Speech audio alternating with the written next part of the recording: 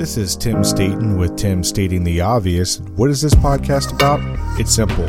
You are entitled to great leadership everywhere you go, whether it's to church, whether it's to work, whether it's at your house, you are entitled to great leadership. And so in this podcast, we take leadership principles and theories and turn them into everyday, relatable, and usable advice. And a quick disclaimer. This show, process, or service by trademark manufacturer, or otherwise does not necessarily constitute an implied endorsement of anyone that I am employed by or favors them in representation. The views are expressed here in my show are my own expressed and do not necessarily state or reflect those of any employer. Hey, and welcome back to another episode of Tim Stating the Obvious. In the last episode, we talked about the Deloitte Gen Z and Millennial Survey Report of 2023 with this generation's expectations on business. In this episode, we're going to be talking about their financial concerns according to the Deloitte report. So let's dive right into this. We're going to have to separate Gen Z and Millennials for this part because the top concerns are a little bit different. Not vastly different, but different enough to make sure that we understand the difference between the two. However, Gen Z and Millennials both have cost of living as their top concern. Then this is where it's different. Gen Z states unemployment, climate change, mental health of their generation, and crime and personal safety are their top concerns, while millennials state that climate change, unemployment, healthcare, and disease prevention, then crime and personal safety are their top concerns. This is an interesting fact. Gen Z has a more optimistic outlook on their financial future more than millennials.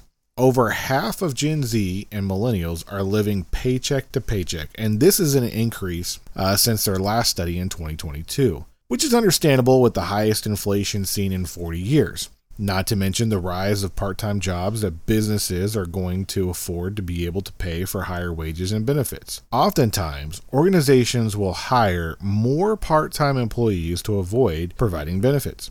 According to Deloitte, they state that people are looking for jobs because they're looking for more opportunities that pay more, not necessarily because they are disengaged. Employee engagement has a significant role here. I believe that if we can find a common ground on wages and benefits and job satisfaction opportunities, then we can reach this generation and get them to stay longer. However, because people are looking for higher wages to keep up with on the rise of inflation, these generations are also looking for side jobs to supplement their incomes. They leverage social media to sell products and services online, as well as provide services like food delivery or ride-sharing apps. These generations are more likely to be your Uber and Lyft, Uber Eats, and you name it drivers. For some, money is the primary focus or motivator in them starting up these side gigs, while others have found ways to monetize their hobbies. 46% of Gen Zs and 37% of millennials have taken up either a part-time or full-time paying job in addition to their primary job. This is a 3% increase versus last year for Gen Z and a 4% increase for millennials. Now, I have mentioned this before, with having the largest generation in the workforce getting ready to retire. With that comes the caregiver responsibilities of elderly relatives. To me, honestly, I love this number because it says a lot about the morals and values. I, for one, do not believe in nursing homes for elderly care. I just don't. No one is going to be able to love and take care of your mom or dad, uncle, or aunt like you and your family. People don't get paid enough, nor do they really care to deal with this. And to all my healthcare professionals out there that do care, my hat off to you because it's a hard job and you're not nearly paid enough for everything that you're required to do, and you're severely understaffed. But I still stand by what I said. No one will ever love them like you do. So with that said, this generation is putting their values in action and taking care of their elderly. But with the rising cost of everyday items with inflation, taking care of the elderly, and taking on side jobs in addition to their primary jobs, we have seen an increase in secondhand stores for clothing because people are choosing not to drive and save on gas and car payments and changing their diets. These generations believe it's hard to plan for their future.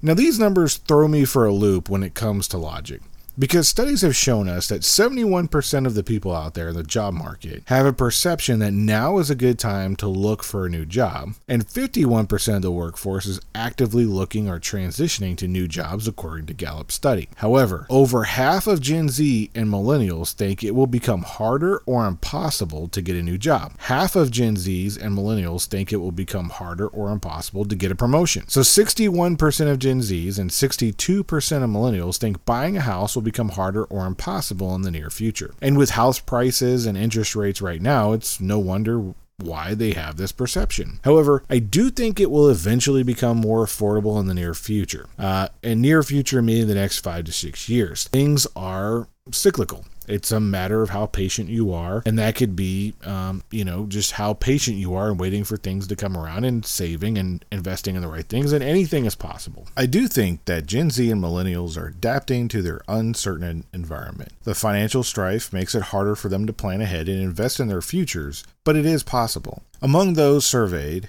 people think the economic situation will remain the same or get worse, so their outlook is not an optimistic one. But with all this feedback from the generational groups, the big question is, so what? So what they provided this feedback? What can we do about this? I go back to a couple episodes that I did a little bit earlier this year about how leaders are not showing an optimistic outlook. We just found out in the last episode that business leaders have an impact and influence on how this generation thinks. We are not doing a good job of displaying confidence and optimism, and not this false sense of optimism. I remember being in some very interesting situations where things seemed very dim and not, like the outcome that we were going to do would be favorable or good no matter what we did. Then one senior leader came in the room and said, "You know what? This sucks. This sucks a lot." Everyone in the room agreed. Then he said, "None of that matters. What matters is what we're going to do about this. Let's roll up our sleeves and get to work." There are no bad ideas, no stupid ideas. Nothing gets left unsaid or unflushed out. I want to hear from everyone in the room, from the most junior person to the most senior person. And if there's someone that's not in this room that has a brain, get them in here and let's solve this problem. I believe that's what we need to do now. We have a generation looking at us, and we need to display confidence that we will get through the hard times and come out on top, because we are all in this together and we care about them and their future. To be honest, and let's be real honest, we have first world problems and we have first world hard time problems. And what I mean by this is that if you have 2 jobs, that's a good problem to have. It's not ideal, but it's better than not having a job with no opportunities to get another one, or no job opportunity at all. Most people can feed their family, then themselves, and put clothes on their backs and clothes on their families' backs, even if it may be supplemented by government assistance. Majority of people are not lining up to get food that's been provided by another country, in your neighborhood, just so you can just put something on the table. I know some of you may think, of course, it can always be worse. But why does it have to suck now? Yes, we do not have it that bad, and we do not have what we expected. This is when reality and the perception or the expectations this generation had in mind when they got older of what the world would be like. This clash of ideas versus reality is causing them to have this fundamental change in expectations, which takes some time to come to terms with. But we have a couple of options here. We can see the opportunities and challenges and rise to the top, or we can fall into the negativity trap. I'm not saying to have this toxic positivity, but we can be positive, confident, and work hard to bring about the things that you want. It's possible, and people every day are proving this. I was able to walk through doors in places I shouldn't have been just because I was confident, and then I showed that I have every right to be there, even though I didn't. And this is literally and figuratively as well. There are places where, you're supposed to, show certain things to get in, and I just kind of walked right in like I expected to be there. Nobody said anything. Nobody stopped me, and I was able to talk to who I needed to talk to and get things done that I needed to get done. So I want to end with this. Reach out to people where they are. If people are uncertain and have a negative outlook, it's because the facts they see have shown them that their outlook is bleak, and they've drawn this conclusion. And we need to accept the validity of their fears and show them how to rise above it. We need to roll up our sleeves and get to work. Even if they say, "I've been working and nothing is working. I've been doing this over and over and over again. I'm just not breaking through." Well, I would say this: no. You have found all the ways that haven't worked yet, but you will eventually find the way that does work. I tell myself this all the time: work hard, work harder, and keep working until you no longer have to introduce yourself when you come to work. Hard work and consistency beats talent any day of the week.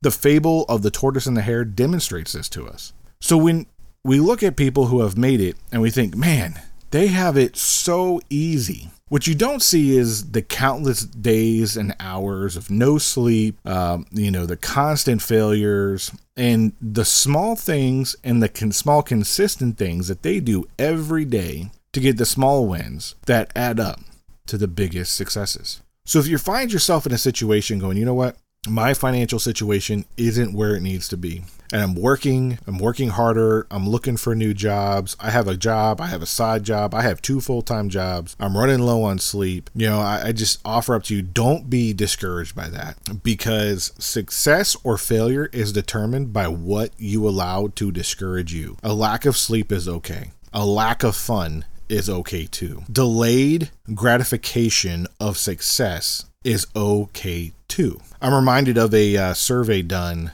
with kids, and when it comes to marshmallows, and so they went to this study, and they came to kids and they said, okay, here, I'm going to give you 1 marshmallow, and if you don't eat this marshmallow in 15 minutes, I'm going to give you another marshmallow. That's 100% increase in what you currently have. And some of the kids opted to say, nope, I'm going to eat the marshmallow now. I want it. I want the instant gratification of me eating this marshmallow. You had other kids who said, you know what? I'm going to wait 15 minutes and I'm going to get double the marshmallows just because I have the patience. I'm not going to give in to my instant gratification of what I want. I'm going to hold out. I'm going to wait. I know it's hard, but I'm going to wait. And they did a study of the same kids who are now young adults. And they found that those who were able to wait the 15 minutes and delay that instant gratification of eating that marshmallow were more successful than those that ate the marshmallow instantly. Now, what does that have to do with this?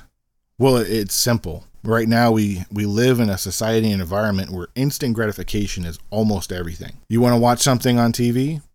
You can just go to whatever streaming service you want and watch it. You can go to even your cable service and watch it on demand. I remember growing up and you had to wait a week before the next episode came out. And you were excited and you were looking forward to that next episode coming out. And you didn't get what you wanted when you wanted it on demand. Like we do with this even simple, analogy here of the marshmallow, or with television services of what we want to watch and what we want to do. So the same applies to our financial situation. If you're working hard and you're getting after it and you're not seeing the results you need to see, it's okay. Just keep working. It's going to come. It's going to hit. You're going to find the way that works for you. And if you're willing to do what other people are not willing to do, you're going to see success. You may not see it right away. You may not even see it the first year or the first 4 years, but you have to know that it's coming. That hope of your hard work will pay off, and it's going to. Studies have proven this. No matter what the financial situation is, no matter what the inflation looks like, if you're willing to put in the work and be consistent with it, if you're willing to put in and delay your instant gratification on things, you're going to succeed. You can't just give in to every whim that you want. You have to delay it, and that's how this works. So that's what we're finding with these studies, is that it's not that, people are not doing the right things, because I would say a lazy generation would be not working multiple jobs, not having 2 full-time jobs, not having a full-time and a part-time job. That would be a lazy generation. This generation is incredibly hardworking, incredibly dedicated to getting after what they want. It's just finding that balance between how do I get financial freedom to do the things that I want to do and also have work-life balance. So it's a very interesting dynamic. I'm very interested to see where this is going to go in the future. I'm also interested in your thoughts. What do you think? If you're in these generations between millennials and Gen Z, is this on point? Is this off point? Do you think that this isn't accurate? Or do you think, this is pretty accurate? I don't like how we're being portrayed and we're incredibly hardworking. I'm really interested in your thoughts. You can do that a couple ways. You can either go to our social media pages, or you can comment on this episode and provide some feedback. So as always, thank you for stopping by and listening to this episode, and I really hope you enjoyed it. Before we go, I would like to ask a favor of you, if I could. Please share this episode with 1 or 2 people who might like this topic.